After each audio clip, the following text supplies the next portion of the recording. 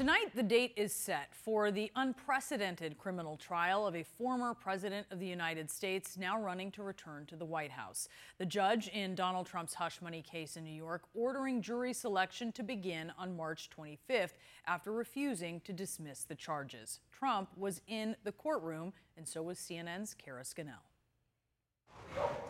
A New York State judge ordering Donald Trump to stand trial for criminal charges next month.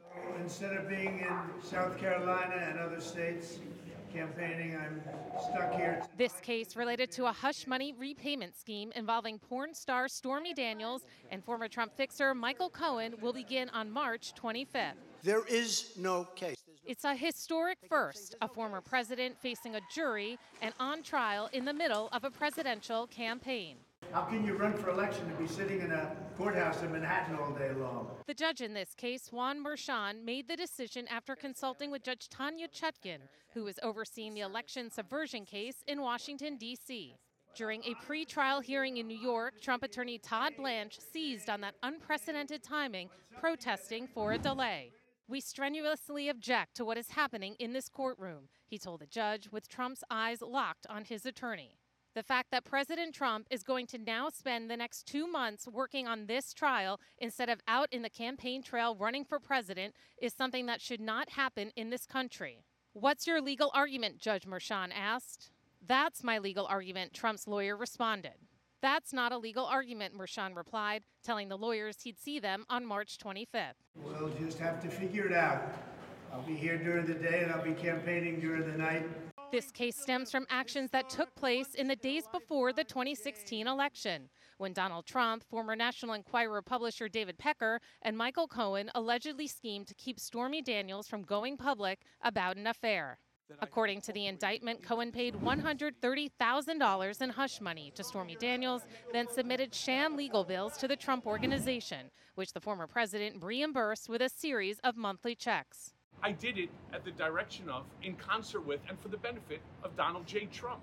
Today, the parties debated questions to ask prospective jurors, and 18 persons ultimately be seated. Trump's lawyers wanted to delve into politics, telling the judge they need to know if people like Trump. Judge Merchan called it inappropriate, saying they need fair and impartial jurors. I'm honored to sit here day after day after day on something that everybody says, the greatest legal scholars say, it's not even a crime.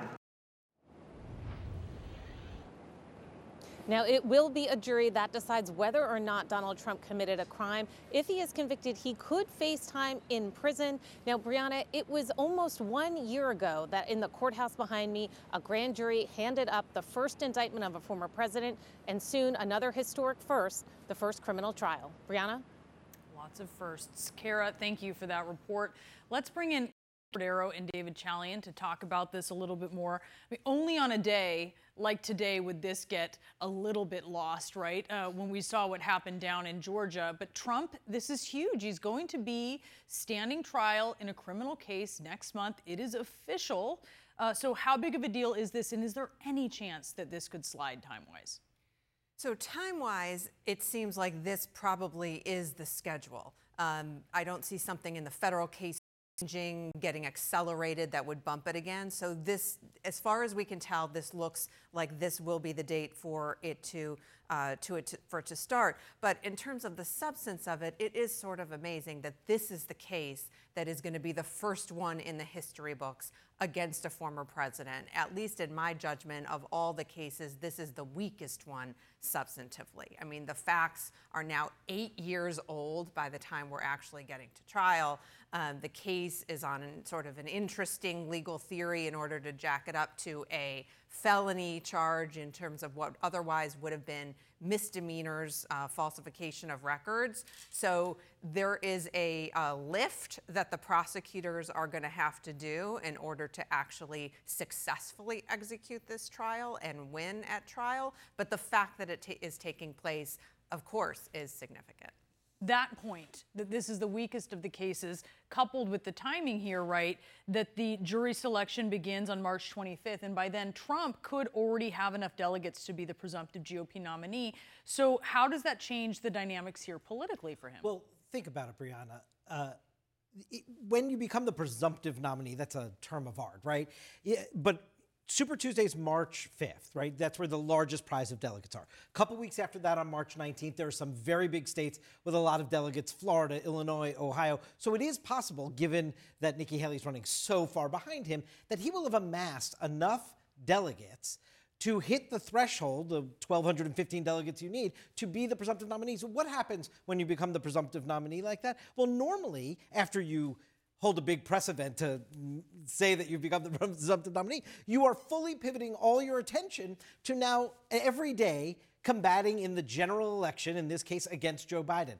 That's not going to be Donald Trump's schedule. Now, I understand he's turning the courtroom into the campaign trail, and he's going to make the case against Biden from press conference outside of court. But his time is going to be spent in that courtroom as a criminal defendant precisely at the moment that any other candidate would normally be amassing their general election team, getting out to every battleground state, and really launching the most concerted part of the campaign.